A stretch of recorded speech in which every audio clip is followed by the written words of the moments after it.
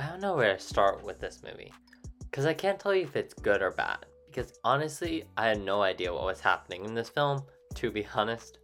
I get the basic plot, which is about a woman, Lucy, played by Alana Glazer, who has been trying to get pregnant for about 2 years with her husband, Adrian, played by Justin Theroux, and they've been having trouble. So they go to see a doctor, John, played by Pierce Brosnan, who I don't think is even an OBGYN, but gets them pregnant. Then spooky crap starts to happen, where Lucy is seeing things and having weird nightmares and all that crazy stuff. But honestly, she doesn't find her Dr. John creepy at all, even though he is, especially with his Stepford midwives who look like they're out of an old-timey asylum horror movie.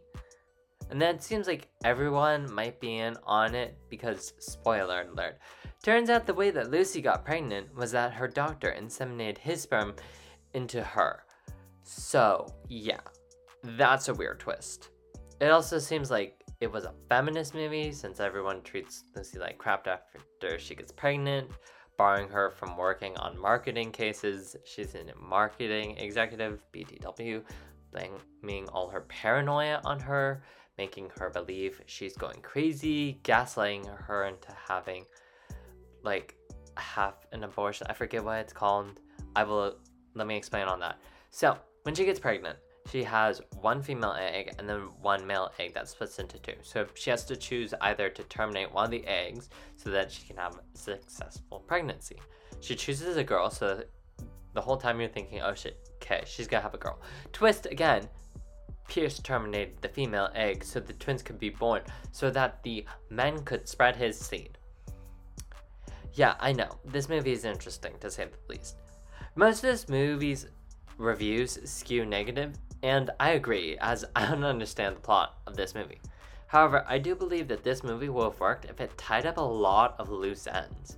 There's a whole dream sequence that Lucy in a closet is like watching Adrian make out with John and then orally pleasure John, if you know what I mean. Then Adrian's eyes have black goo coming from them, so it must be a dream, right? Well, in that dream, the room they're in, because they're in a hotel, is the combination of the lock of the safe that Adrian has in the house. So does that mean she's going crazy? Because there's a part where she gets, quote, Xanax, which is obviously not Xanax, and maybe that's where Lucy starts tripping. But no, she's been having weird dreams and seeing things even before that. Also, there's the whole Peter Pan theme, which I don't think makes sense to the movie.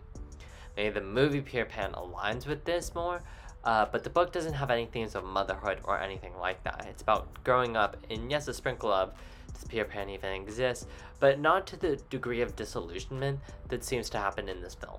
So, to wrap up, I wouldn't waste your time on this. The actors are great, but the plot is not there, so maybe watch Halloween 2018 or something else of the sort instead, because out of 5 stars, question mark. I cannot tell you what I would rate this. Maybe I don't understand the movie. I don't know, but I would not spend your time on this movie.